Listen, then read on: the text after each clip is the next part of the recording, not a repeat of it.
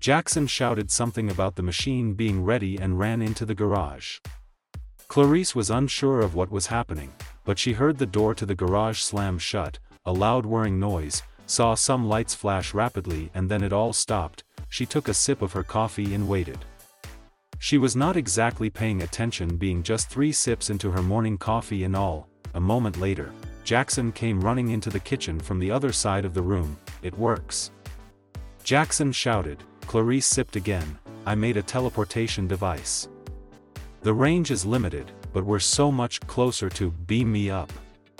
This is amazing," Jackson explained. Clarice sipped her coffee again.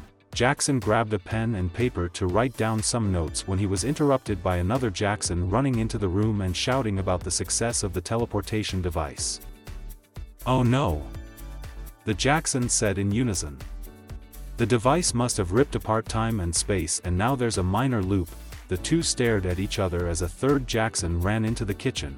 Clarice nursed her coffee a little more. "A light roast.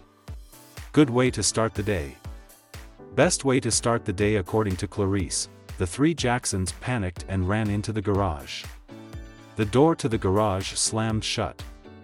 A loud whirring noise filled the space and lights flashed. Clarice finished off her first cup of the day as Jackson, the original Jackson, her beloved husband and partner through life, came back into the kitchen. "How's your project, honey?" Clarice asked. The coffee was kicking in. She felt alive again. "I have some math to rework," Jackson said. "I'll be heading into the office today." "Good stuff. I have a client meeting at 9, so I'll see you later." Clarice left the kitchen and started her day.